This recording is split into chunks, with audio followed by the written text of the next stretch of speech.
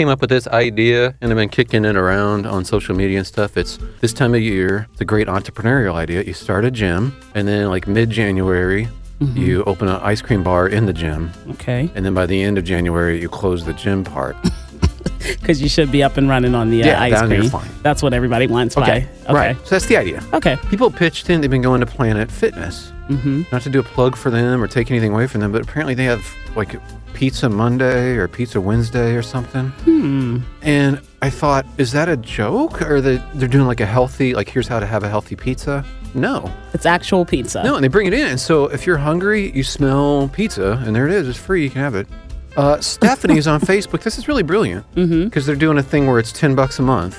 Okay. She's like, yeah, you pay the $10 a month, and you don't even work out there. You just go and get free pizza every Monday night. That is a financial windfall. It absolutely is. It's just basically it's your pizza club. It's Planet Pizza Club.